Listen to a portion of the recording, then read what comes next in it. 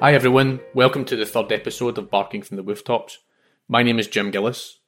Today's guest, Suzanne Clothier, is a world-renowned dog trainer. Suzanne is a legend in the field of dog behaviour. She is one of the highest regarded professionals across the world.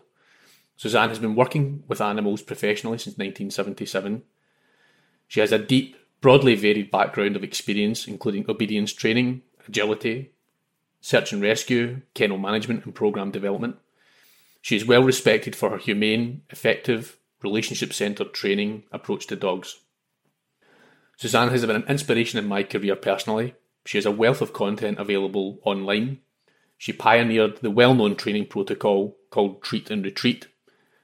So join me in welcoming Suzanne to the podcast. Thank you so much for having me. I'm excited to be here. You're welcome, no problem at all. So for viewers that may not be totally familiar with you, Suzanne, or I'm sure people will be, but maybe you could start with a little bit of background on yourself, if you don't mind.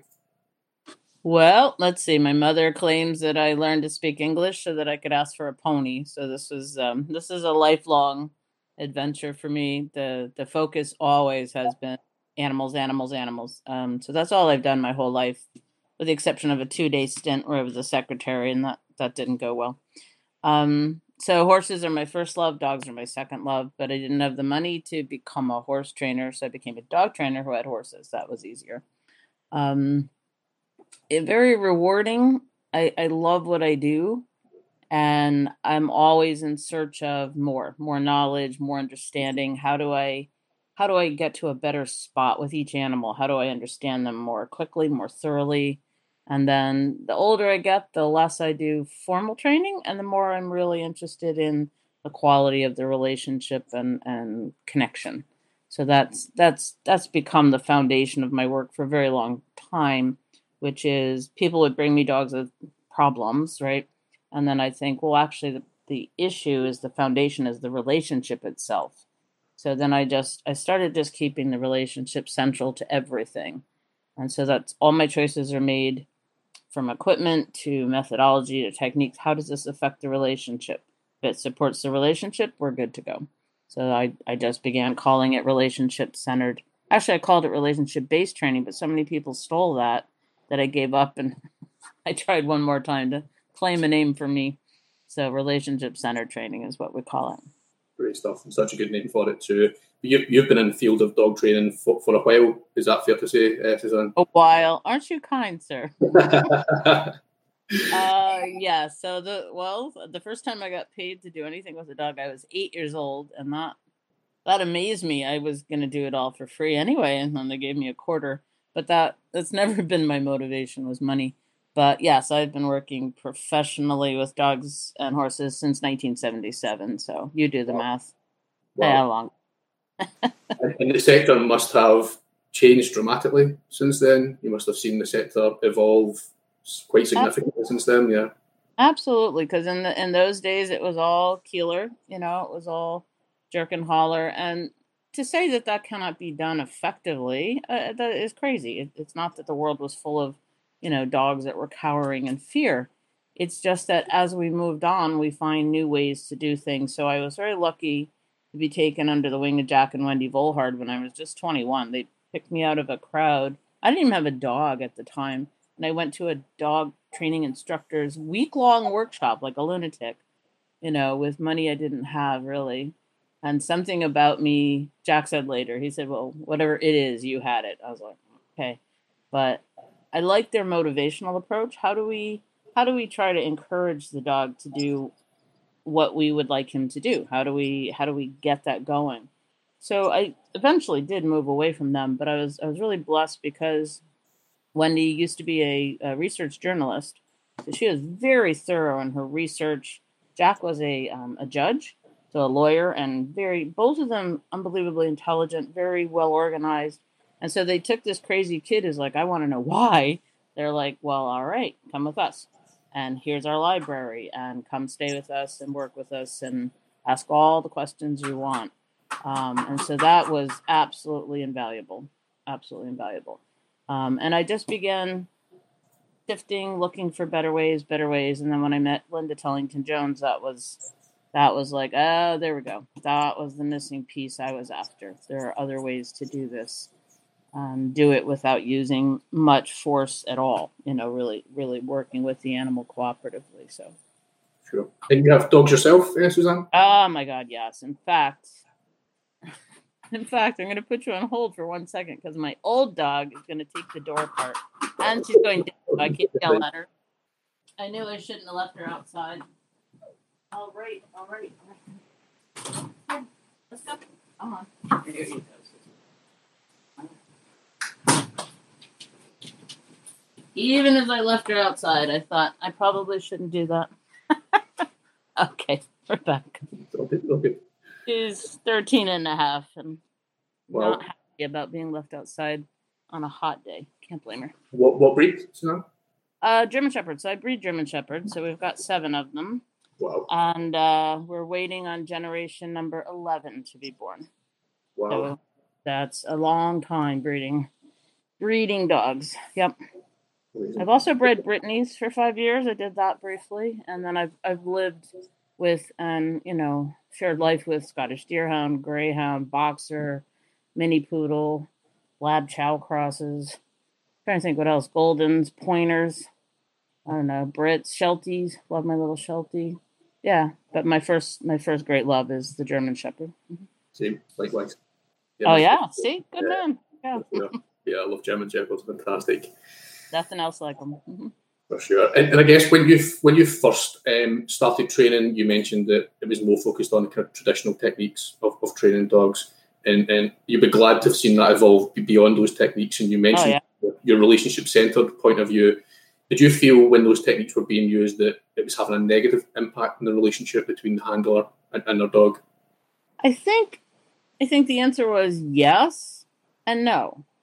I mean, it's the reality is if you're using things consistently and well. I mean, one of the things that how I became a professional horse person was I was very good at applying corrections, and the horses still liked me. They understood what I was asking. They understood the information. They moved on. They were not afraid of me or reluctant to work.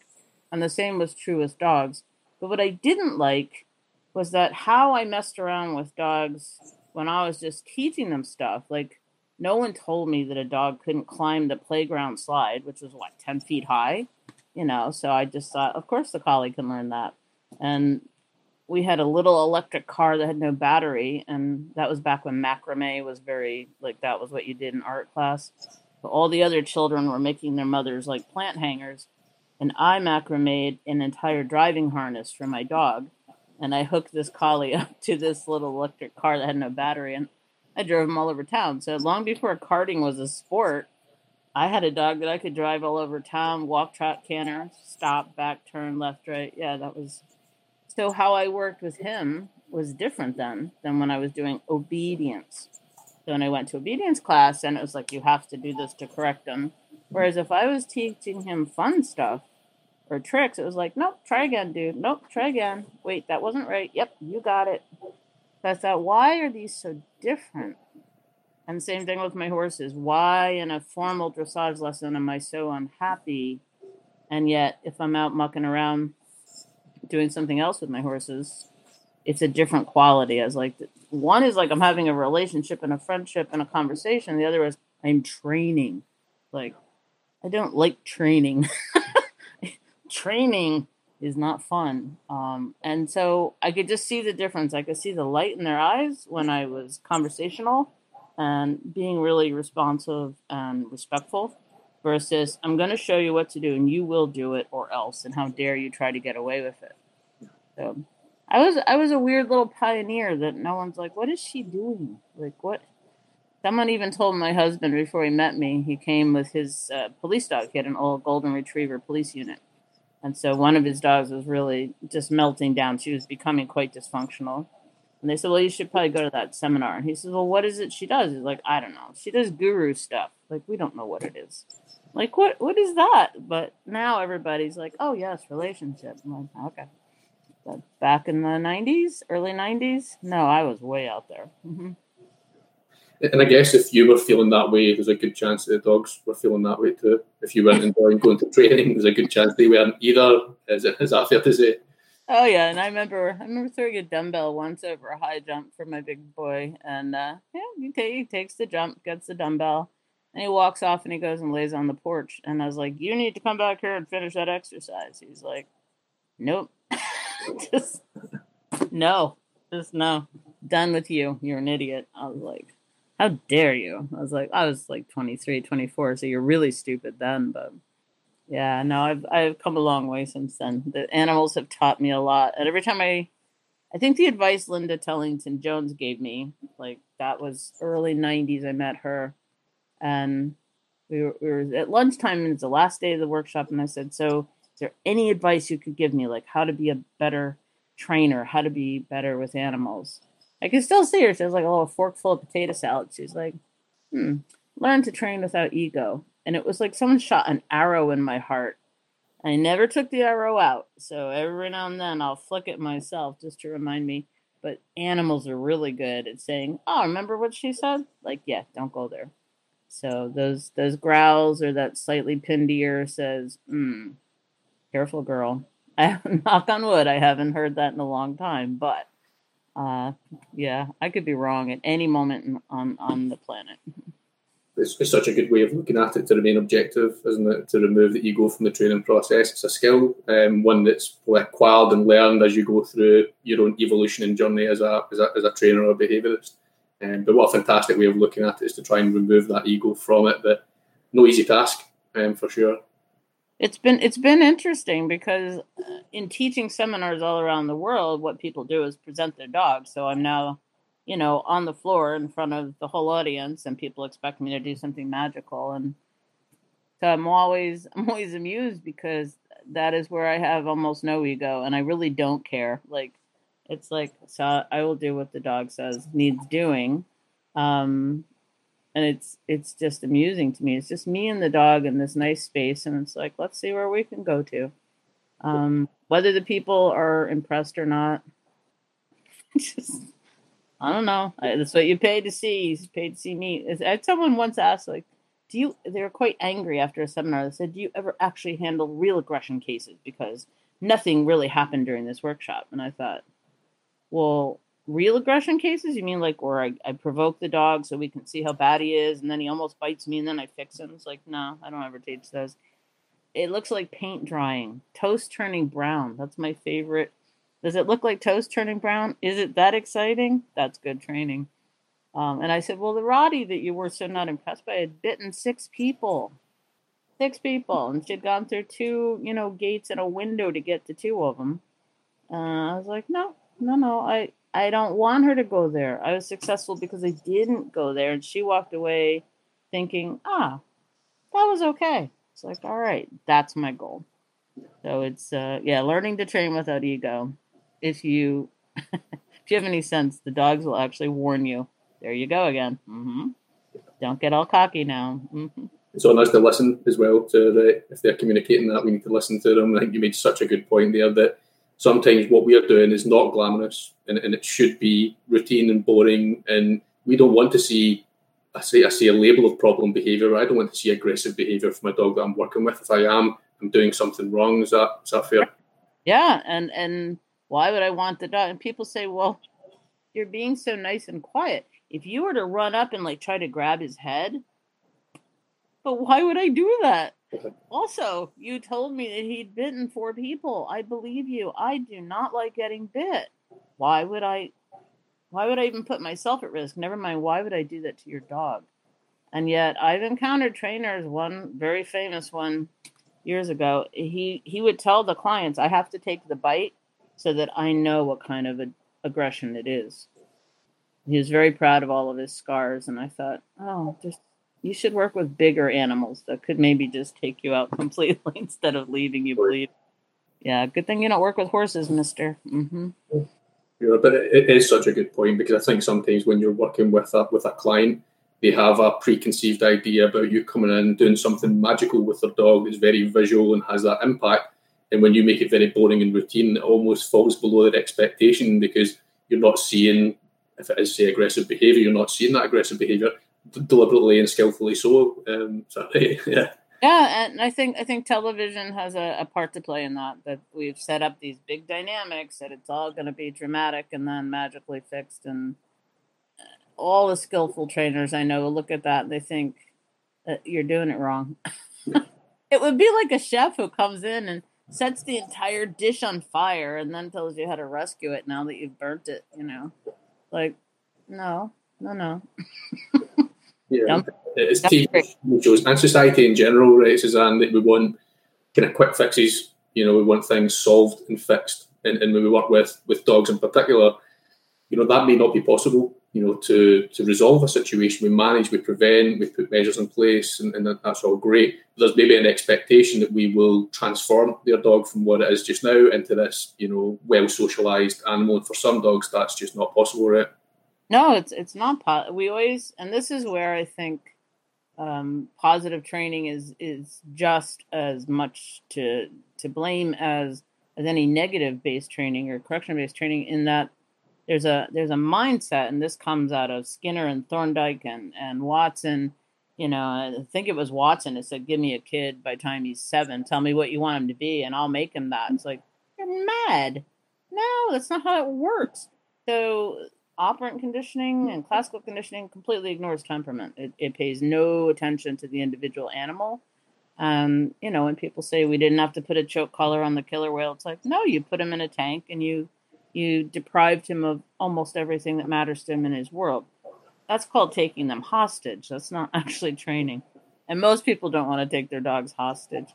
But the concept that the scared dog at the back of the kennel, and you saw that at the Dogs Trust, well, I'll take him home and love him, and then he'll be leading the pet parade next year at the fundraiser. It's like, no, some things that are broken can't be fixed, and some animals need a much smaller world to be comfortable in. And the funny part is, as people, we shape our worlds to the extent we have the power to do so. We shape the worlds that suit us. We do not go traveling to foreign countries where we don't speak the language if that makes us feel uncomfortable.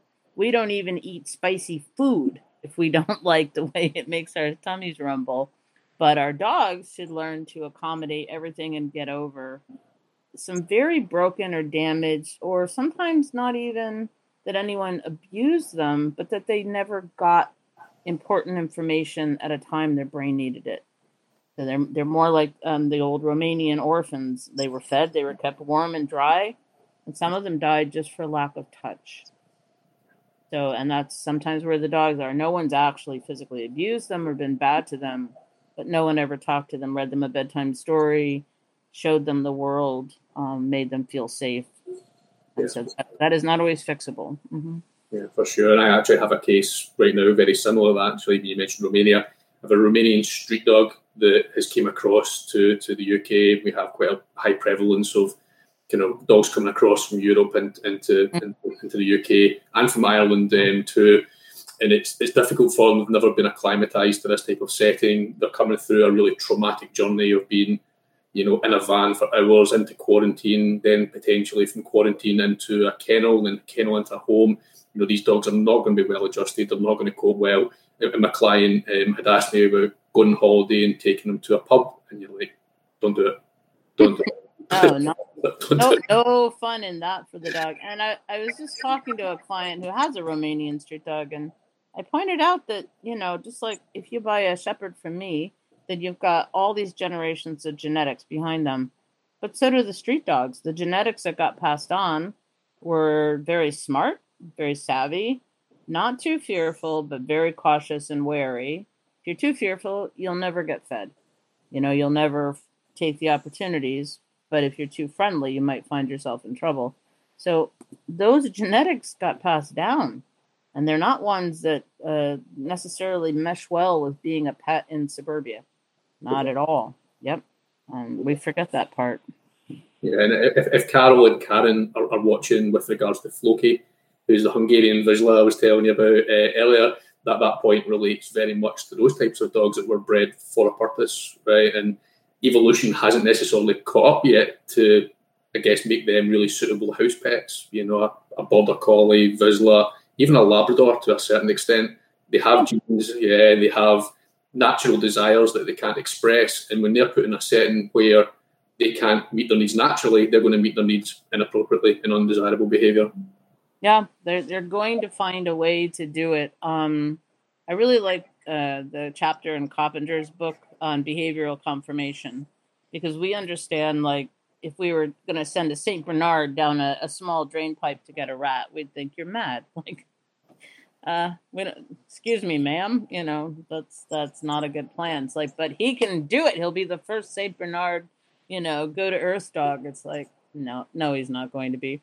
So we got that, but we don't seem to understand there's behavioral confirmation. So that it's right down to the level of different neurotransmitters. How quickly does the border collie react? It's part of his job to have that lightning fast response, because no one wants a sheepdog who says, I don't know, weren't they? I don't know where they went. Someplace. This is why we don't use Bassets. Sure. We selectively bred that, didn't we? We chose these dogs for that purpose, and I really feel for some dogs. I look at them and I feel for them, because they have all of this urges and tendencies and genetic predispositions, and they never really get to express it now, as if they're redundant almost in society. Their role is redundant, and I guess I wonder how many behaviour problems are born out of that one issue alone. Is that there's natural behaviour that needs to be expressed and it's not being. And I think of kennel dogs, but also those dogs might not differentiate between a kennel and a living room, right? They might not see any difference. They're still in captivity. Yep, exactly. And I think whenever we choose a breed, we have to respect who they are. It's like saying you get a little fat Shetland pony. Well, okay, he's not a racehorse, nor should he be asked to do the Grand National. Just yeah, like. Yeah. Going to get to the first one and it's all over. But yeah, we're just, I don't know why. I had a man bring me a Glenavon Mall Terrier. So they have ginormous heads and they have huge teeth, but they have very short, stout bodies. So he was doing agility, but the dog was really having trouble in the A-frame because his center of gravity was so bad. As he came down, the dog would actually slam his own jaw shut before he could get his front legs, just because of his conformation and balance. And I said, you can't keep doing this to this dog. Same thing on jumps. And he goes, yeah, but no Glenavon Mall Terriers had agility titles, and I'm going to be the first. I'm like, but he's slamming his own. And he didn't want to hear it. And I thought, but you bought a dog that's actually meant to go hunt badger. There are no badger for him to hunt. Right? Do you have some other job for him to do? One that suits his body, which is meant to go into a badger set, not jump. So it's my personal crazyville. It's like, but that's who he is. We have Scottish Highland cattle, and sometimes people will say, well, why don't you just cut their horns off? It's like, if I wanted to breed without horns, I wouldn't have Scottish Highlands. That would be like going out and clipping off all their hair too. It's like, no, that's who they are. So that weird concept that we can take a breed and make it what we want it to be, and then kind of very Procrustean, just kind of trim away the parts we don't like. It's like, yes, I know it's a coated breed with lots of hair, but that's so annoying, so I'm just going to clip it off. It's like, I don't get it. I just don't. And it breaks my heart for the dogs who are being themselves. They're just being themselves. Yep. Yeah, because of people's expectations sometimes, isn't it? The lens of how they view, going through that process of wanting to get a dog and their expectations of what that dog will be like.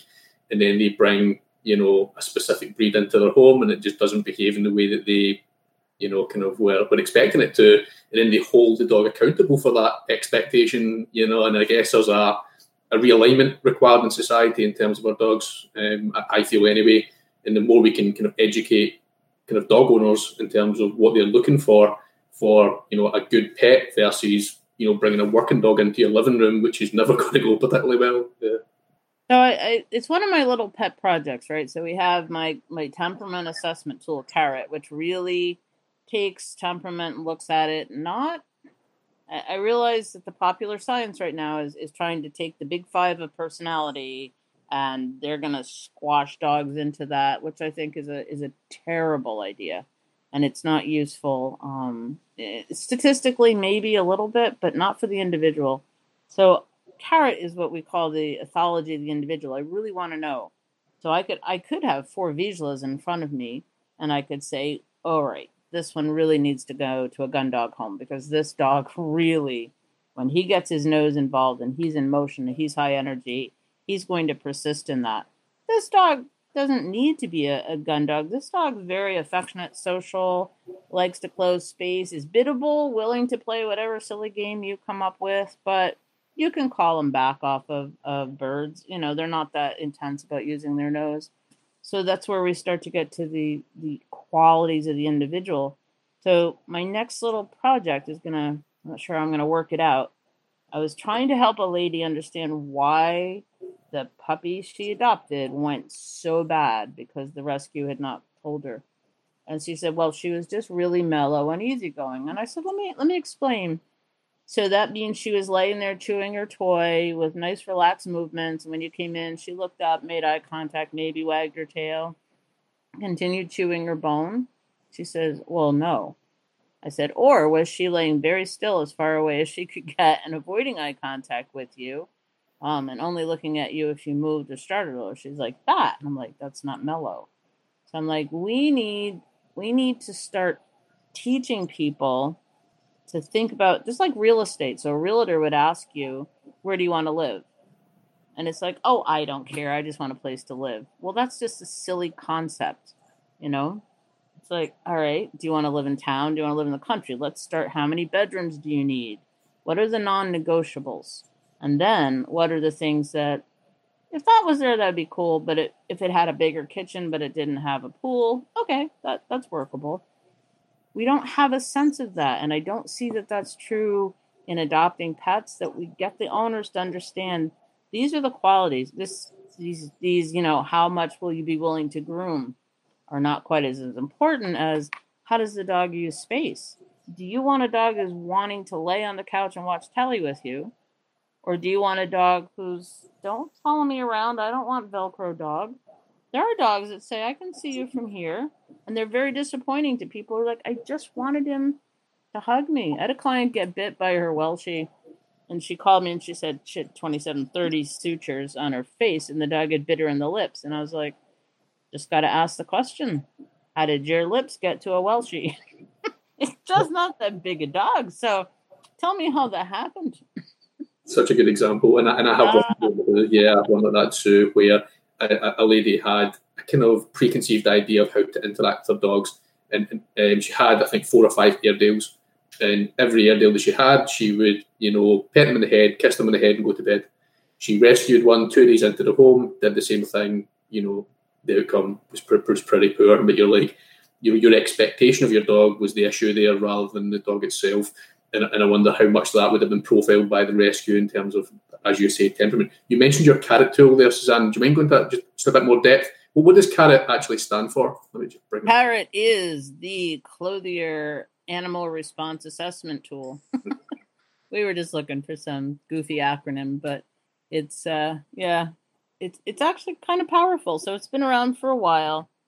It's looking at different aspects that, as a breeder and a longtime trainer, I will say are traits that I find very consistent across the dog's life. For example, as a breeder, if I have a dog that comes out and is a really energetic dog, till their body fails them, they are responsive in their brain.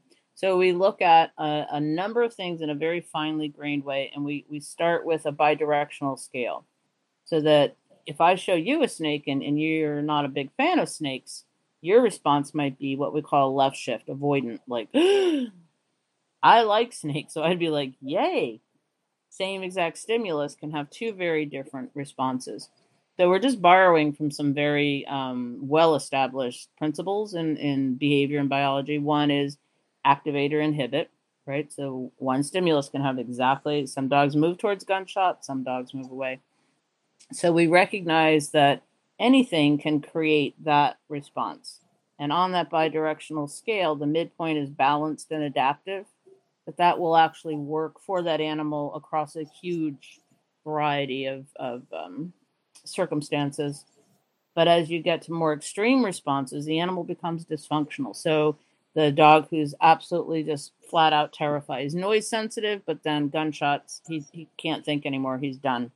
totally shuts down or is so sensitive that they can't shut it off. Yep, this is where we go. So we look at energy, physical energy, just how does the dog move? Given the freedom to move at any speed he wants. Some dogs walk. We have 2 in the household. Their bumper sticker says, why walk when you can gallop, and why gallop when you can fly? And why even touch the ground if there's furniture you can just bounce off of? And it's like living with pet gazelles. They're perfectly capable of walking, and they can be very lovely animals. But yeah, they're higher energy than most people want in their house. So we have energy. We have arousal. How quickly is that animal activated and aroused, and which way? Because arousal can both be avoidant, like what I call the oh no side of the scale, and then the right shift is the oh yeah side of the scale. And again, at the end of these scales, you're dysfunctional. You're not able to deal well. It's going to affect what you're trying to achieve. So energy and resilience, energy, arousal, resilience. How quickly, once you're stimulated, can you come back and be back in balance? And for some animals, I remember asking one lady, if your dog gets upset, how long does it take for recovery? She said, she's usually okay in 2 or 3 days. Like 2 or 3 days. And we say a 0 at that mid score point, that dog has resolved it in under 5 to 10 seconds, usually under 5. Like they almost resolve it like on the fly, they're resolving it. So when we're talking service dogs, for example, there's not a whole lot of range where these dogs have a lot of leeway. A pet animal, we can say, I just have to get there 15 minutes early and let him work it out. Then we look at the physiological, what's his response to sensory input? So we look at visual input, auditory, olfactory, and kinesthetic, and how sensitive is the dog to that. So a left shift on any sensory issue would be, the dog is blind, for example, would be completely off the left side of the scale. But you can also have an animal who's so sensitive to that type of sensory input that they become dysfunctional. So there's a nice line with the border collies, for example, where a good working border collie is faster to notice. He's more visual, he's more responsive to it than the average bear. But you can also get to the border collie who, once that's triggered, is obsessive about it. He persists in it to the point where he's dysfunctional. So we look at that input, then we look at persistence, then we look at biddability with a familiar, biddability with a stranger. Because depending, you have shepherds. So to take someone else's shepherd, the shepherd often thinks, I don't know you. Don't know you at all, as a matter of fact. And why should I? And sometimes half my house will happily go work with anybody. They're very good about it. But I just want to know, is there a difference? Because that's an important thing to know if I'm selecting, say, for a service dog. Or if I'm selecting for a search and rescue dog. We did a search and rescue camp once, and half the team, they had shepherds, and the other team had a border collie. And so they were able to capture the border collie because they're like, come with us. We know the same words and all the right cues. The border collie said, oh, okay. The shepherd went home. He went back and it's like, they're hiding over there in that thicket. He's like, you'll never take me alive. Yeah. They're like, come here. He's like, I don't think so. So we look at that. And then we look at the social aspects. We look at, and I really think it's important that these are broken down. Sociability. Does the dog want to interact? Does he enjoy social interactions? Now that can range from an assault, I'm going to interact with you whether you want me to or not, or the dog who's at the absolute back of the run, I want nothing to do with this, that full range. Social use of space, because a dog can be very friendly but not actually very rude, and vice versa. You can have dogs who are going to wear your sweater with you. How do they use space? And that can be important. If I'm choosing a service dog, for example, that has to make contact, that has to try to get through someone whose blood sugar is dropping, and has to be willing to make this. They have to be kinesthetically persistent. They also have to be willing to use that space and to use it with confidence. And other times, like I said, the lady who wants the dog on the couch. Well, if you choose the puppy or the dog who says, I'll be 6 feet over there, I don't want to rest next to you. You're going to be massively disappointed when you drag him up on the couch. We just warn people when they get a puppy from me that you better have a sturdy spleen, because our dogs believe they're close enough. If our spleens are touching, they believe that's finally close enough. It's like, oh, they are up close and personal. And then the final part of sociability is we look at social tolerance. So how quickly is this dog likely to perceive that what a human does is rude or intolerant, and what's their response? Do they just politely move a body part out of the way? Do they actually get aggressive? Do they feel threatened and anxious? The left shift dogs, do they feel irritated on the other side?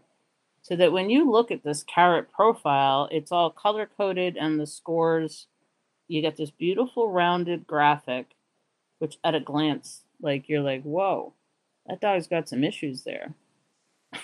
Yeah. Applications for that too, because I think traditionally, particularly in rescue, those types of profiling can be quite unreliable. Is that fair to say? When you're looking at a dog in the conditions of being in a kennel, shelter, or whatever, it's quite hard to profile that when they are then changing context, changing environment, and then going into a home. But I could see some wide-ranging applications for that carrot system for, you know, like a standard dog owner to try and get the right type of dog for them, to profile the right type of dog. But also you mentioned that it has kind of professional elements to it, guide dogs, service dogs, search and rescue too. So wide applications for sure. It sounds interesting. Where can people find out more about that, Suzanne? That's on your website? It's on my website. We've got an intro to carrot course starting online in the fall. I think that starts in November.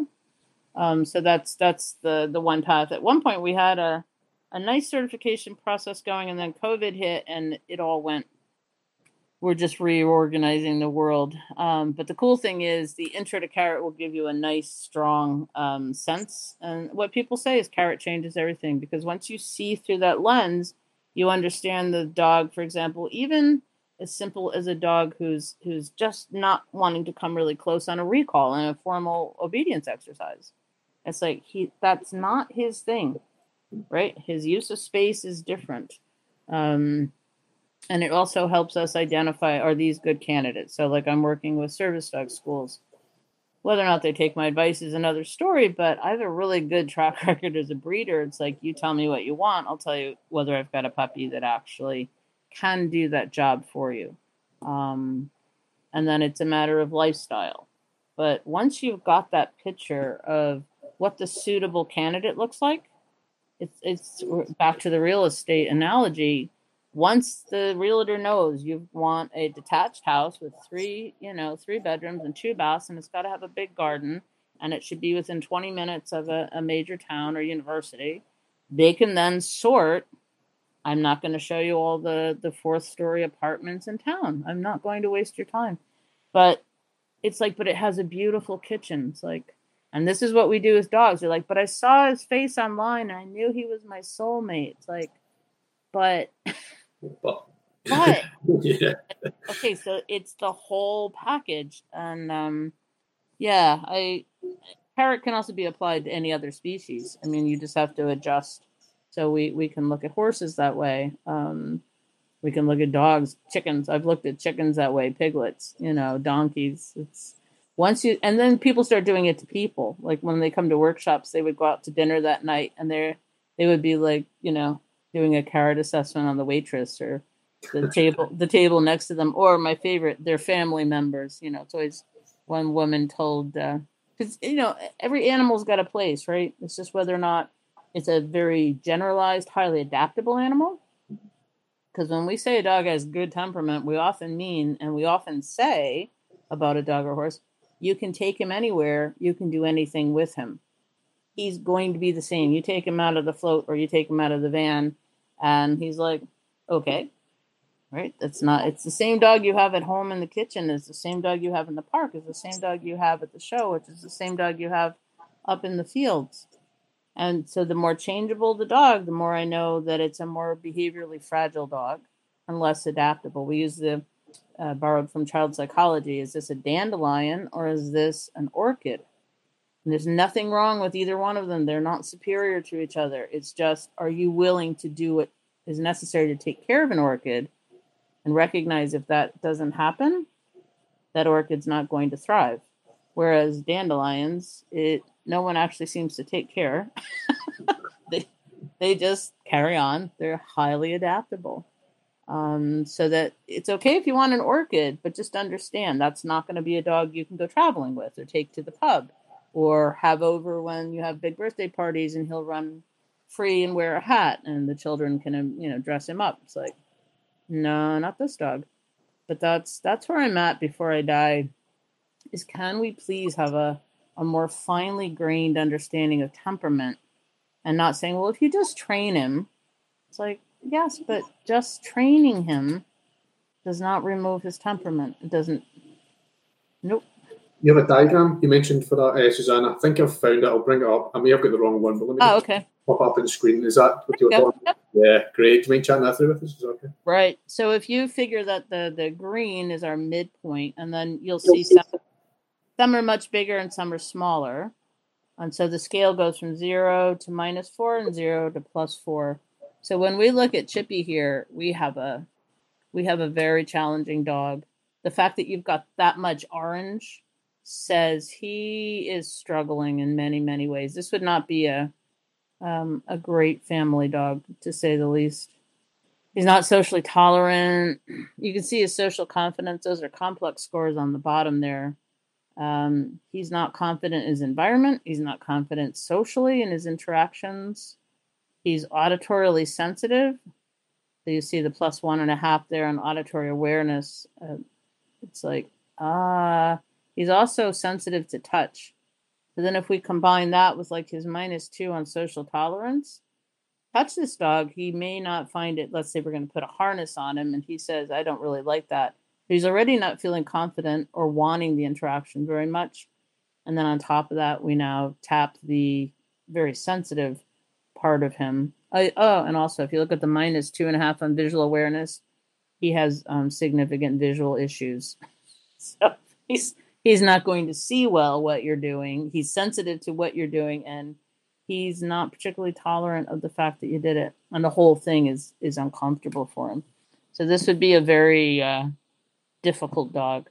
Doesn't mean it's not a lovable dog and one that you can't enjoy living with, but you just have to know if you selected this as a family dog, you're probably going to spend a lot of money talking to veterinarians, behaviorists, and trainers. Whereas a guide dog, a service dog, this score would be what we call Caribbean. It's almost all blues and greens, mostly greens with blues. And like at a glance, we're like, oh, nice dog. So once you learn the system, even people who don't understand the nuances can very rapidly assess that this is not a family dog. So if we just took the social and the core, it's like his use of space, he's avoidant. He's not tolerant, and it worries him. It upsets him. He's sociable. If you call him, he'll interact. When he's upset, that -2.5 means he's going to get extremely distressed. Not to the point of dysfunction, but pretty intense, and it's going to take him a while to bounce back. And the energy just says 0. So right there, if I only use just that chunk of his assessment, we already know this is not a family dog. This is not a good dog for kids. It's super. So useful too in terms of profiling. And I wonder if we use this more, we might get better matches between owners and their dogs. And you mentioned there great ones about kind of handling perception and people's perception of getting a dog, wanting to pet them, wanting to cuddle them, and through this we might be able to mitigate those mismatches just by a great assessment tool. So that's fantastic. I wonder if we could have a chat. It also helps, Jim, when they've got a dog that's not a great match, but understanding that it's not that if they were better handlers or if they just used a different tool or if they had this special leash, like, no, that's who he is. And now let's see what we can do. And it's sometimes a huge relief for handlers because they've been told, well, you use that collar, that's why he's the way he is. Like, he was that way in his mother's womb. Like, there was a lot cooking before he ever saw you, and it's not because of that leash. Mm-hmm. Not to take it personally either when you have those types of dogs. Yes, exactly. That helps them a lot because they do take it personally. And it's just like, oh, like he's got his nose stuck in the ground because that's what really suits his brain. And our last dog didn't do it. It's like, well, your one kid loves to read, and the other kid thinks reading is the most boring thing ever. It's like, oh, it's like, great. Temperament matters. How often do you hear that? I've had a dog before, and that's how a dog should behave, and now I have another dog, and they're not meeting those expectations. That's so challenging. I wonder if we could have a chat about the relationship centre training that you pioneer, Suzanne. I wonder if we're going to chat around about that. If you can maybe just kind of unpack it a little bit for us in terms of the relationship centre training. Yep. So relationship center training first says at the center of all, it's the overarching philosophy for what I do. I'm not interested in behaviorism. I'm not interested in operant conditioning or any technique or school of thought. I just want to know, how does this affect the relationship? So if it's not supportive of the relationship, then it better be medically necessary, is my theory.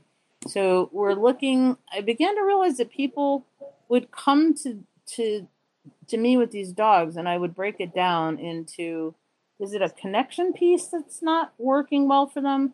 Is it a communication piece that's not working well? Or is it a commitment piece? So those are the three things I looked at.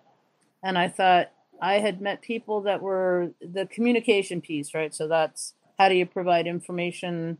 What's your feedback loop? Do you actually see what the dog's giving you in terms of information? And what are the consequences? So you could be technically very skilled in that, but when we get to the commitment part, there's no heartfelt. You can be totally technically correct and yet very unaware of the dog and very disconnected from him. So what I was looking for is, where has it gone awry? Because if it's just a timing issue, I can fix that. So you'll get clients that they love their dogs with all their hearts. They are aware of the dog. They're sensitive to the dog. They respect the dog, but they're really struggling with the communication piece. And others, no, they know all the words. They know all the jargon. They've got all the titles, and still they're missing a really big part, or they don't actually respect the dog. And that could be as simple as, give me your foot, I'm going to wipe the mud off it, without even asking the dog, may I have your foot, please? We do this all the time to dogs. Or we say, oh, no, I respect my dog. And it's like, well, I'm going to put you in this position that you're not really comfortable in, but too bad, because I want to get this title. It's like, all right. So that just became a foundation for... It just meant I looked at things in a different lens. So trainers would send me problem clients, and then I would send them home with a completely different set of solutions. They were like, well, let's teach them sit, stay, and down, stay, and self-control, and, teach them to watch me and all this. And that wasn't the problem. Therefore, it didn't resolve much. I always say it's like Timmy, he knows math and French, and he's the head of the chess club, and he's an expert fencer. Okay. I have no idea what that has to do with his relationship with his mom, his dad, and his sister. It has nothing to do with it, actually. And he could go learn Sanskrit, and it still won't. So we mistook training and developing skills, because sometimes when you do that, you do develop a relationship in trying to work out how to do that. So we have it backwards. It's no, fix the relationship. Then anybody can then learn whatever they're interested in learning. So that changed everything. And that led to RAT, where RAT's the relationship assessment tool. And that one literally it's a very fast, rapid assessment, because people they'd get a dog out of the car, and by the time they'd walk to my training building, they pretty much had an idea, like all the big problems, not the presented problems, but the actual foundation issues that I needed to fix. So then I just structured that very formally, and that became quite powerful, actually, to help people understand which side of the leash is. Because I could hand you a dog with some problems, and I could see on Jim's side of the score sheet, no, he does read the dog well. He is providing good direction. He's anticipating what the situation is and how best to help the dog through it. He is informative. He is connected and aware. And the dog could be completely disconnected and unaware and highly aroused. It can go the other way, too. So what the RAT score sheet does in the first 5 minutes or so is you've already got a sense of what's what on either end of the leash, where are the strengths, where are the weaknesses, what are you going to build on. So that is a particularly fun tool. And so we've just started offering that course online, and that people are really liking that, because once they have a sense of it, they're like, oh my God, you can see all of it. It's like, yes, you can. Then you know what you're going to focus on. That's your website there, isn't it, Suzanne, that people can go and check out these great content and webinars? Yep, we've got, oh my God, a lot of webinars. We're just about to redo the website and open up a membership site as well. But if you go to that website, you'll find the recorded webinars, the upcoming courses. You'll get the links to all of this. Fantastic. You touched on something there which I'm really passionate about, which is consent, and working consent with animals. I think it's such a shift, and it's such a fantastic way to interact with an animal generally. And I wonder if we can have a chat around consent-based training, and maybe if you've got some examples of where that's really enhanced the relationship between, an owner and their dog, for example. I think if we don't understand the concept of consent and what I call, this is a sovereign being, he's not just the thing that we do with as we like. I mean, certainly that's a familiar approach.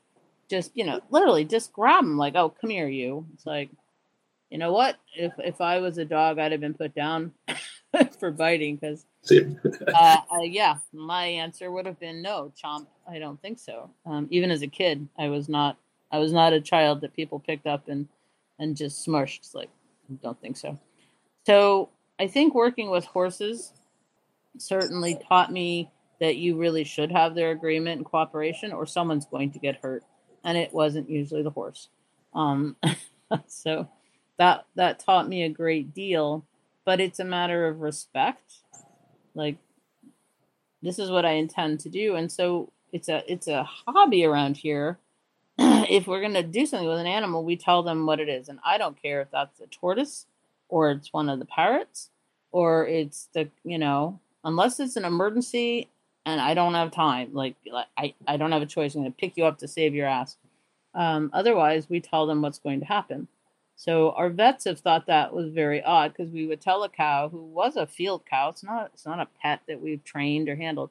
It's like, really sorry, we're going to put a rope around your horns. We're going to tie you to this post. This is what's going to happen.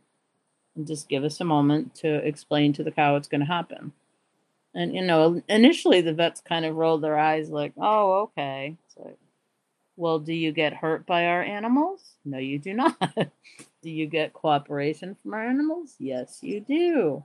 You know why? Because we take the time to actually say, hang on, this is what needs to happen. Can you do this? Because often, and I think this is one of the most important parts of consent, very often you didn't have to. And people are like, well, I had to. It's like, no, you didn't. Even that's like the nails. There's no nail police. They don't knock on your door and go, Mr. Jim, we understand you've only trimmed 2 of your dog's nails and the rest are still long. With us, it's like, well, I have to do them all now. It's like, no, you want to do them all now. Let's be very clear. And so there's an article on my website. I had to. It's probably one of the phrases that will set my buttons like crazy. Why did you have to? Was it medically necessary? Was he bleeding? Was he going to die or kill somebody? No, really? Then why did you have to? Oh, for your convenience, because you wanted to get this done. And I say that living with a lot of animals where sometimes, very rarely is it, you must do it now. We actually usually have time to say, all right, let me show you what we've got. These are the bandages. This is the stuff. This is what has to happen. Our little donkeys, when we got them, they did not agree very much to being handled as they hadn't been. So we helped them with some medication because it was so scary for them. I didn't want them to practice. But after that, it was like, now, between visits with the farrier, so can we just do this? Can I just touch your leg? Is that okay? Can you give me your leg? Are you in agreement? And if you're not, then we stop. I don't fight you. I don't wrestle with you. I ask for agreement. Consequently, we have really nice donkeys that are quite polite. And when they put their foot down, then everyone respects them. The vets, the farrier, everyone knows. Give them a moment. Let's see what we can do. And maybe we'll call it good for today. And maybe we'll work on it tomorrow. But consent has to include really deep respect for that sovereign being, and also that concept that we have an agenda. They don't.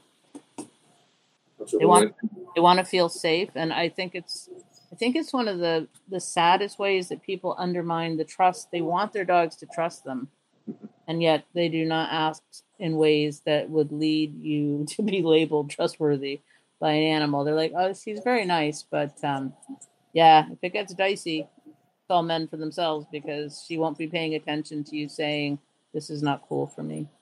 And some people might not be familiar when we talk about consent, about how we achieve that with an animal. And there are some really simple ways that we can do it. Consent checks or petting consent checks is probably the easiest, where we give a little bit of affection, withdraw attention, and they guide us in terms of what happens next. I have a hilarious video that I'd like to share with you, and I think you'll really appreciate this, Suzanne. Let me bring this up. I think you'll love this. You may have seen it before. If you have, but let me just take me out here with me a second. Look at that butt. My goodness. I want more. Bum scratches are life. Yeah. Not done. I want more. Okay. Isn't that a great example of just consent? Give me more of that. It could not be any clearer, right? Yeah, a great example. We had the opposite at Wolf Park when I was teaching there at Wolf Park, and so people, when they get into the enclosure with the wolves, they're like, oh, right. Sometimes they're not as soul touched when it's a real wolf standing right next to them, right? But once a wolf would present himself for petting, people were just, they got into this like crazy weird trance, like they were just petting a wolf, and the wolf is giving all these signals like, okay, it was like a greeting or a hug that was going on way too long. And so then they would start to stiffen up, and then sometimes they had to, make a growl or a snap. And the staff used to say, why don't you give him a moment? And I was there one day and I thought, you know why that's not working well? Because no one knows what you mean. It's like, so let's explain it as if someone's pouring a cup of coffee. It's like, say when, and the guest says when, and the host just keeps pouring it. You think, are you mad? Stop it. So it was one, pet him. One, what I teach is, 1, 2, 3, hand off. Because in that space, you give the animal room to either move away and say, thank you, nice to meet you. Or, no, like that pony, that foals. Not done. Let's go. Get that butt going. And so when you give them a chance, and I find sometimes we're like, if you talk to someone where they just keep talking and you can't get a word in edgewise, you're looking at your watch, you're like, you're starting to back away and they just keep coming. It's like, could you just be quiet for a minute and see what the animal chooses to do? Did they say, okay, I'm good with this. I'm okay here. And even in a veterinary situation, that's possible without a whole lot of training. It doesn't mean we have to go all teach the bucket game or a chin rest or anything, which is nice and it's lovely and it's wonderful, but just the act of, are you okay here? Are you okay here? Yeah. I love the bucket game. You mentioned that there. It's Chirag Patel that devised that, I believe.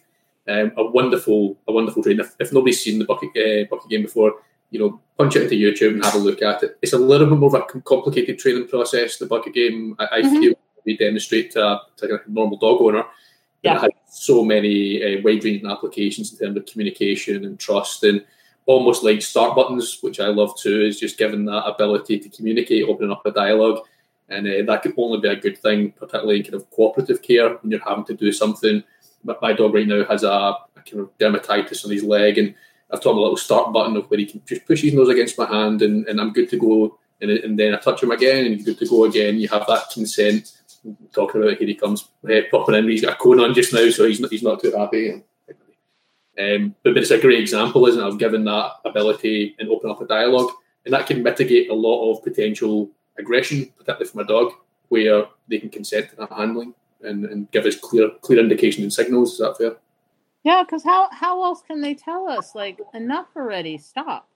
A human could say, like, I don't want to do this anymore. This is too scary, or that hurt, or, we could tell that to our hairdresser. I mean, if we ever go back to hairdressers, but I have one dog. She was a preemie, and so she's much more kinesthetically sensitive. As it turns out, a lot of humans, when they're born premature, have highly sensitized touch systems. So if I were to just, and it was just old fashioned thinking, I'd just put a nice collar on her, and I'd have a leash, and I just kind of, you stay here so I can brush you. You have shepherds, so you can imagine with 7 shepherds, this is how I'm going to die. I'm going to run for the phone, and I'm going to slid on a hair slick, and then I will die. It's just going to be a pile of German shepherd hair. And so she would just balk against it, and I'm like, you have to get brushed. And of course, in reality, she didn't, because no one brushes wolves and magically their hair falls out. But so I tried that one year. I was like, just be a wolf then, and that was crazy. But I thought, all right, you stand here. As long as you stand here freely, then I'll brush you. If you walk away, I'll stop. And then you come back if you want to. And I thought, we'll see how that works. And so she would go away when she was done. And then I would invite her, like, you want to do some more? And she's like, okay. And so now she will actually come and stay for very long periods because she knows she's free to move away and that I won't go chasing after her. To do that. But it extends further. Like this old girl that I've got here, she's 13 and a half, big cyst on her tail, so it has to be bandaged twice a day. And the only support is the one moment when I have to put the fresh bandage on. It's a little ouchy. My husband will just support her under her waist. But there's no leash or collar. It's just here. We're going to give you some cat food. Are you okay to eat that? As long as you're happily looking not. That's our consent, because when she takes her head out of the cat food, it's a warning, like it's getting close. It's like, all right, give you a moment. But it's all said and done in 5 to 7 minutes, and this is a painful wound, but there's no need to happen. So I just find that when I go that way and I stay with the relationship and I think about everything as a conversation. I don't think training. And training to me is I'm going to teach some stupid specific task. The rest of the time, it's a conversation like I have with my husband. And the quality of that conversation, I get to choose. Do I want to have a sloppy, casual, muttered over my shoulder? Or do I want to say, hey, look, this is serious. I need you to turn off the TV, and I'm going to shut off my computer, and we really need to focus. But I do the same with the dogs. It's like, come on, I have casual, let's go hang out, guys, versus, I mean this. This is very important. This is not negotiable right here. So, but I'm always aware that it's a conversation, always. And all behaviour is just that communication, isn't it? And we need to reframe that in society, I think, particularly with dogs, is that they're just communicating with us. They're not trying to give us a hard time. Most of the time, they're having a hard time themselves, right? Particularly if they're rescue dogs, they're having to adjust much more to us than we are to them. And I think we need to be sympathetic towards that. And I think it's just that alignment in society, which is a challenge and it's difficult. It's definitely ongoing. And one of the protocols which we spoke about before coming on was the wonderful treat and retreat, which is just such a wonderful protocol. And I wonder if you could maybe talk people through that who aren't familiar with treat and retreat, what that means and how you go about doing it, if you don't mind. So treat retreat I developed for use with dogs that were fearful because interacting with people is a very complex thing, and most of us don't do it very well, right? So treat retreat said, I recognize that dogs and other animals would have used it on cows and horses as well. They'll come as close as they feel comfortable if you leave them the room to do that. If you've not blown through their threshold, they will come just as close as they feel comfortable. So the treat is thrown to them right there, and then it's thrown behind them into a safer zone. Because if you think about treat, the dog's at the edge of his safe bubble. This is as close as I want to get. And people do this all the time. If it's a spider or a snake, they're like, no, I can see it from here, versus how close can I get? That's not someone who's worried about it. So that what I found was the dogs don't know how to move away, so they get to learn to move away. There's a big relief that comes when they're not trying to be lured in. It's not the indecent proposal of I've got more cookies if you come closer, because I think that is an indecent proposal. That's like saying, how much would it cost you, Jim, to do this thing you don't really want to do? Like, I have a checkbook. Come on, name your price. This says where you were. Nice job. And now you can move away. So now you have a choice to come back to the edge of that bubble if you want to. Only the dog gets to move that bubble. The relief that dogs experience in this is so profound that people think it can't be that simple. It's like, it actually isn't simple. It's actually quite complex. But the dog's like, oh, well, that was okay. And it comes back, tries it again. We move him away, comes back, we move him again. And you start to see the dogs start to experiment. And they start to move that zone. And ultimately, we get to the point with some dogs where we're using humans as equipment. The dogs are climbing through human jungle gyms and human tunnels. And, it's a very powerful tool. As of last year, we started a treat retreat certification course. So it's a complex course, but yeah, that's available online. That starts again in January. So for trainers that like working with dogs that are fearful and shy, it is such a powerful tool to have in your kit that it's hard to say until you've seen it work. People think it can't be that simple. It's like, oh, simple can be very powerful. It's a genius of it. It's the simplicity. There's a lot going on, isn't there, behaviourally, emotionally, but it's the genius in the simplicity for me. It's so simple, but there's lots going on, and we need to appreciate that. But it's so effective, and it really has helped thousands of dogs. So it makes me happy to know that dogs all around the world have really been helped by this. Dogs that were just moderately unsure have really gone on and sailed, and dogs that were truly deeply terrified have found some comfort in some way, because every single interaction they have with people for these dogs is just fraught with danger. So it's almost like if you were to walk down your village street and every single person you saw, you thought, I don't know what they're going to do. We just forget what it feels like to walk through this war zone. If everybody's a possible bomb or a cobra or whatever the heck it is, or it's a clown, whatever scares you. Okay, that's not a clown, or she's not going to look at me, or he's not going to try to touch me. I think for these poor dogs, the relief, I think I don't even know that we can quantify it, other than I will say that is exactly the look I see on the dog's face of, that's how you do that. So now it's intrinsically driven. It's not because of the treats. The treats just assist us. It's the way it's set up with respect for the dog's fear and saying, you tell us where safe is. And you tell us if that changes too, because it can. You can make a mistake. You misthrow a treat, something happens in the environment, and the dog says, I'm backing it out to here. It's like, that's fine. It's your choice in a very powerful way. So thanks for bringing that up. But yeah, January we start with the new certification course. I'll certainly enroll myself in that, for sure.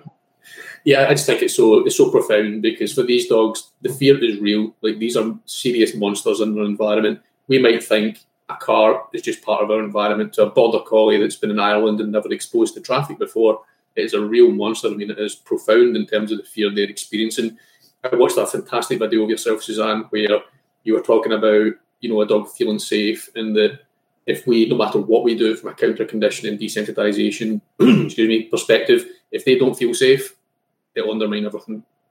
Yeah, it's like taking someone who's afraid of snakes and standing them next to a big python, and you just keep putting $20 bills in their hand. They're like, okay, I really want to pay my mortgage off, so I'll take it.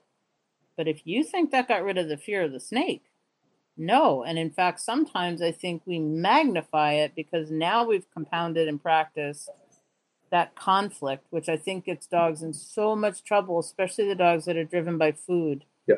And they're like, I don't actually want to do this, but there is a cookie.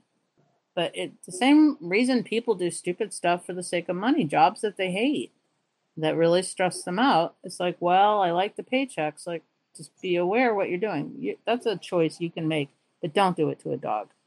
Don't do it to a dog.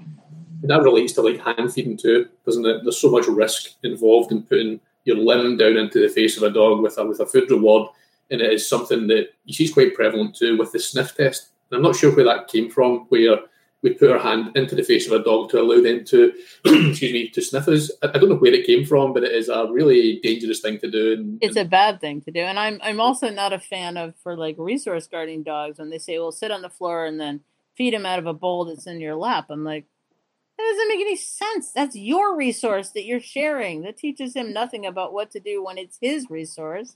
Yeah. I'm like, that just tells him that you're not aggressive around your food bowl. Why are we making clients do that? Like, oh, and then the dog thinks, okay, now that it's mine, now the rules are different. It's like, could we think this through, please? And I do. I spend a lot of time thinking things through from the dog's point of view. My husband came home one day and he found me on the kitchen rug, and I'm just like digging like a dog. He's like, and what is it you're doing now? I was like, I'm training, clearly, trying to work out something. And it was a physical rehab job. So this was back in the 90s before they had sports medicine, and people would bring me dogs for rehab.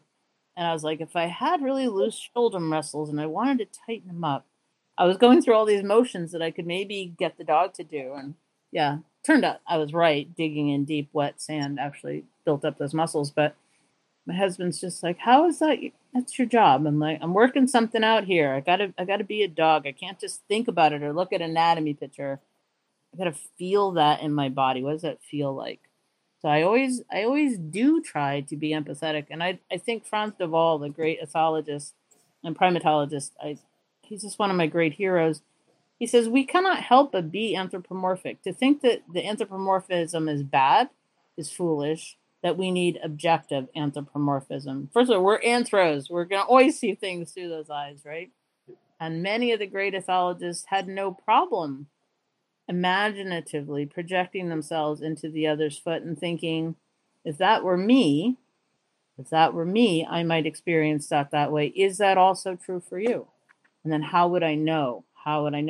There's nothing wrong in guessing. The people that say, you shouldn't try to speak dog. I'm like, why? I try to speak man. I try to speak child. I try to speak husband all the time. Why? It's how we all communicate. We're guessing. I think you think that's funny, so I'll say that. And I was like, oh, well, I was wrong about that. I don't see anything wrong with projecting. I just have to check that what I'm projecting is matching up with what the animal's actually saying. They have to line up for me. Because they have sensory modalities which we will probably never be able to perceive. It is a hard thing to do, but there's no harm in putting ourselves in their position, particularly where there's fear involved. We have to look at that from their perspective, that this is a real threat to their survival, whether we think it's novel or we're used to it in our environment. These dogs will feel that profoundly fear. And so you mentioned earlier, Suzanne, about a tool for assessing behaviour that we spoke about, which is called a functional assessment tracking tool. Can we speak a little bit about that? I was really interested to find out more about that. That's okay. Right. So this one is Carrot looks at temperament. What are these persistent traits and characteristic responses that are probably going to persist across the life of the dog? What are the Rat looks at the relationship. If I give you this dog, what do you look like? If I give you a different dog, I put your dog with a different handler. It's about the dynamics of that specific dog, that specific handler in that specific moment. The functional assessment tracking tool is really this comes out of my husbandry background. Whether I was managing kennels or barns, there's a fine art to having a clue what should be normal and appropriate for that species, and then how is that's I'll keep an eye on it, or, I'm calling the vet right now, that's bad. So functional assessment tracking looks at physiological function, and it's more like saying, how are you today, Jim? You're like, not good. I have the flu. I was up all night, hurling out of both ends. And, you're like, oh, I'm sorry to hear that. That may not make you the best interviewer today. Don't know. So we look at physiological, how is the animal actually functioning within himself as a being. So this, I think, has great value for shelters too. So not just temperament, but if we have a dog who's struggling to function. So we all know this. We take a dog away for a holiday, or we go visit friends, or we go to a trial, and that dog has diarrhea the whole weekend. or he won't eat well, so we have to bring the tins of the special food to tempt his appetite. Like, that's already telling you something. If I say I took my grandson to Disneyland and he had diarrhea the whole time, because that's how he gets when I take him new places, you're like, oh. And it's like, yeah, he didn't also drink much. He only drank chocolate milk. And then he only ate graham crackers, but only at night when all the lights were out. You're like, oh, we had a great vacation. It was wonderful. You're thinking, I don't know that that sounds like it was actually fun for the child. It's like, yeah, he didn't really sleep much either. You know, I'd wake up and he'd be pacing around, but we really had a great time. And he refused to, you know, it's like, what? So we look at urination, defecation, drinking, eating, sleep and rest, pain, and mobility. And so all those are scaled. It's a very simple set of questions that as you take them, it then scales them for you. So it'll be green, everything's pretty good. You know, if it's in the bottom of the green range, it's like, pay attention. You might want to, for perfection, help the animal. Yellow is going to say there's a need that has to be met, or the quality of life can be compromised here. And then the red says you have a problem that has to be addressed, and even if addressed, this may not work. So physiological, then we do cognitive, we do learning, performance or work, and play. Because learning is about one aspect of cognition. Work and performance is about executing known tasks. And then play, and then social. And we want to know, how is the dog with familiar people, unfamiliar people, familiar dogs, unfamiliar dogs, and in the absence of the preferred person. So you can imagine, you can imagine where we could easily find out that as we put in that the dog is not eating all of his food, and he's got diarrhea, and he's not drinking, and he's not sleeping well, we're going to see a lot of yellows and reds, and that puts us on notice. So in a shelter setting like at the Dogs Trust, it's like, is this dog, step back to Carrot, is this dog actually very auditory? Or the noise is bothering him? Can we move him to a quieter kennel? Can we put him in someone's office? Can we not house him next to that crazy dog there who's threatening him all day? And then this actually helps you track progress. So if you were adding a new regimen, whether that was behaviorally, medication, food, exercise, training plans, you could actually see, are we getting somewhere? Are we helping this animal be more functional?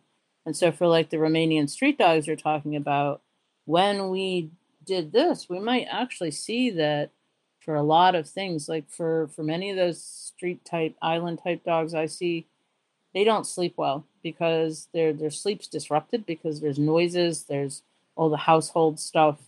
They're not actually getting the sleep that they need. So yeah, it ends up coming out looking like that. And that actually was my dog about 2 months before he died. So it would at a glance tell you, and you can, the gray means that it wasn't scaled, so that if you were taking a dog in, let's say for boarding and training, you have the owner fill that out and know if you were going to be a pet sitter. It's like, let's have the owner fill that out so that we can take a look at that, and they become discussion points. It's like, tell me about this here. What's going on? What's the urination thing? It's like, oh, you know, I mean, it's a funny story, but a sad story. A pet sitter was walking a new client, so she takes this poor Golden for a almost 2-hour walk, waiting for him to pee and poop, and he will do neither. And she's running out of time. She has to go to the next client. And so she calls the owner and says, I'm really, really sorry. I'll deal with the other dog, and I will come back and I'll walk him again. She goes, oh, no. He only pees and poops in the front yard. So the poor dog had been waiting patiently, hoping to God he could be relieved. And meanwhile, the poor pet sitter, because no one told her that. But fat would account for that. So you'd actually know what this dog's quirks were, what interrupted him, what affected his functionality. But I think it's going to be very useful for vets and professionals tracking how the changes go. So, yep, and you can see there it's shifted to red. If you scroll back down, it went. That was the change in just a couple of days. You scroll back up. What was it, a few days? The 12th, and only 3 days later, he's already, things that were green, that were functioning okay, were beginning to deteriorate. And it can go the other happy way too. So, yep, I think it's gonna be a fabulous tool. And those famous words, how's he doing? He's fine. Yes, fat takes, he's fine, throws it out the window. Because how's he eating? Fine. And it turns out that means as long as I sit on the floor and I have a tin food and I put some cheese on every bite and I beg him, please eat for mommy. Meanwhile, the vet's like, oh, he's eating well. He's seeing a dog like, nom, nom, nom. Yeah. It's like, he's not eating well. But fat accounts for all that because the person doing the assessment gets to just pick off what do they see, what's actually happening, what do you observe, and then it automatically, the software scales it for them and presents them with the report. You can email it, you can download it, you can give access. So if you were a trainer, you could give access to your clients to your fat portal and then say, oh, Mrs. Smith, so since last time, looks like Bosco's, he's eating better now and he's sleeping better. So did that crate rest in the afternoon with the white noise machine and making sure he didn't have to deal with that. Oh, that is helping. Good. He's more functional. When does that go live, Suzanne? Is that something we can use? Yeah, if you're on my mailing list, you'll know. That should be out and about in beta version by the end of the year. Mm-hmm. Great. Years in the making. It's a very complex thing.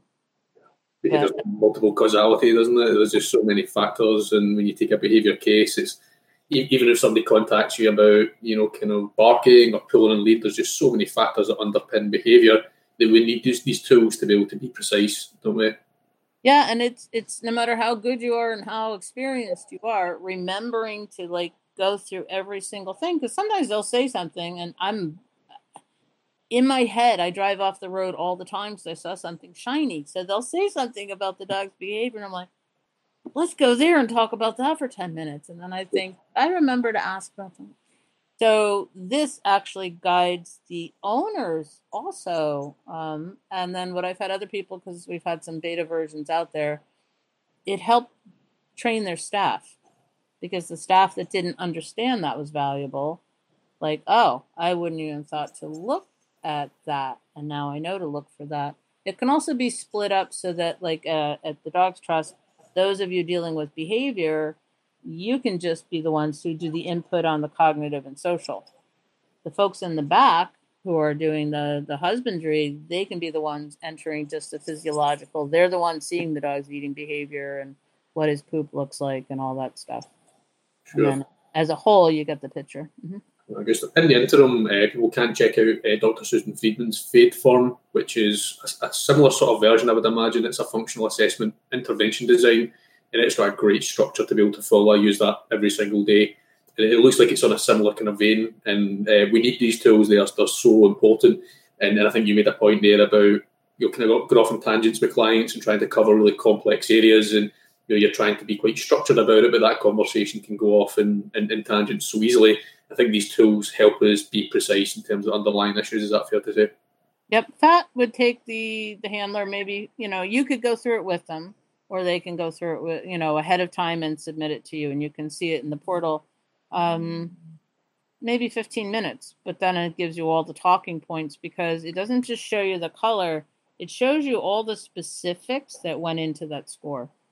So that could be highly individual, but yeah, so now you've got your talking points. And I don't know about in the UK, but certainly here in the States, the pandemic has meant that vets are chatting with their clients mostly through a car window in the parking lot of the vets. And that is not conducive to getting good information.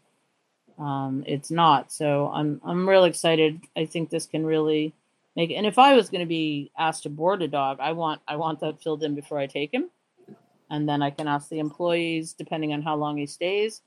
And I can also then give him a report to the client. Like, he's doing fine. He's doing great. Or we have a problem. What would you like us to do about it? But covers the professionals, but by saying this is where the dog was when we started with him. But I think being able to track medication changes and behavior changes, really beautiful. Mm-hmm. Yeah, it looks fantastic. So end of the year, you reckon it'll be sort of up and running? How much work has went into that? Is that kind of years in the making by the looks of it in terms of its complexity? That started in 2015. Wow. So Carrot's been around since 2007.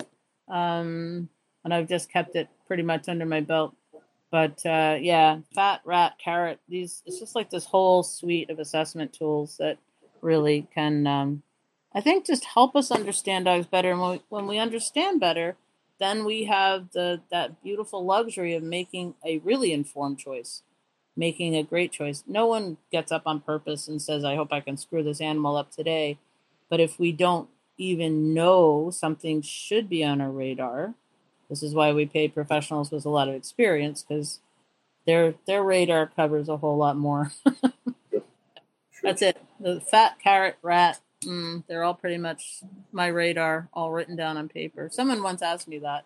Could you just write down everything you think about when you look at an animal? And I said, I can, but it's going to take a lot of paper. I was right, yes. Mm-hmm. It's a great tool, and I look forward to that coming out.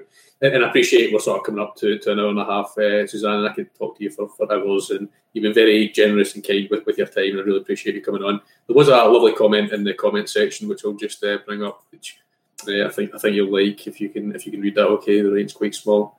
Oh, nice. Yeah, just a lovely comment, and I totally agree with that. Your examples are great, and they're rooted in real life too, and it's really quite easy to be theoretical about what we talk about with a lot of jargon, and I think you've cut through that so well. So I'll thank you for your time. I think we've covered a lot today, and I really look forward to that coming out. I think that'll be a valuable tool for all of us. So thank you very much for your time. I really appreciate you doing this, and I think we'll sort of come to a natural conclusion there if you're okay with that, Suzanne. Yeah, that's great. And in the comment section, show Suzanne the love that she deserves. She's very kind to do this, and thank you so much. Thank you so much, and a pleasure to meet you, Jim, and I hope it's not the last time. Likewise. Take care. Bye.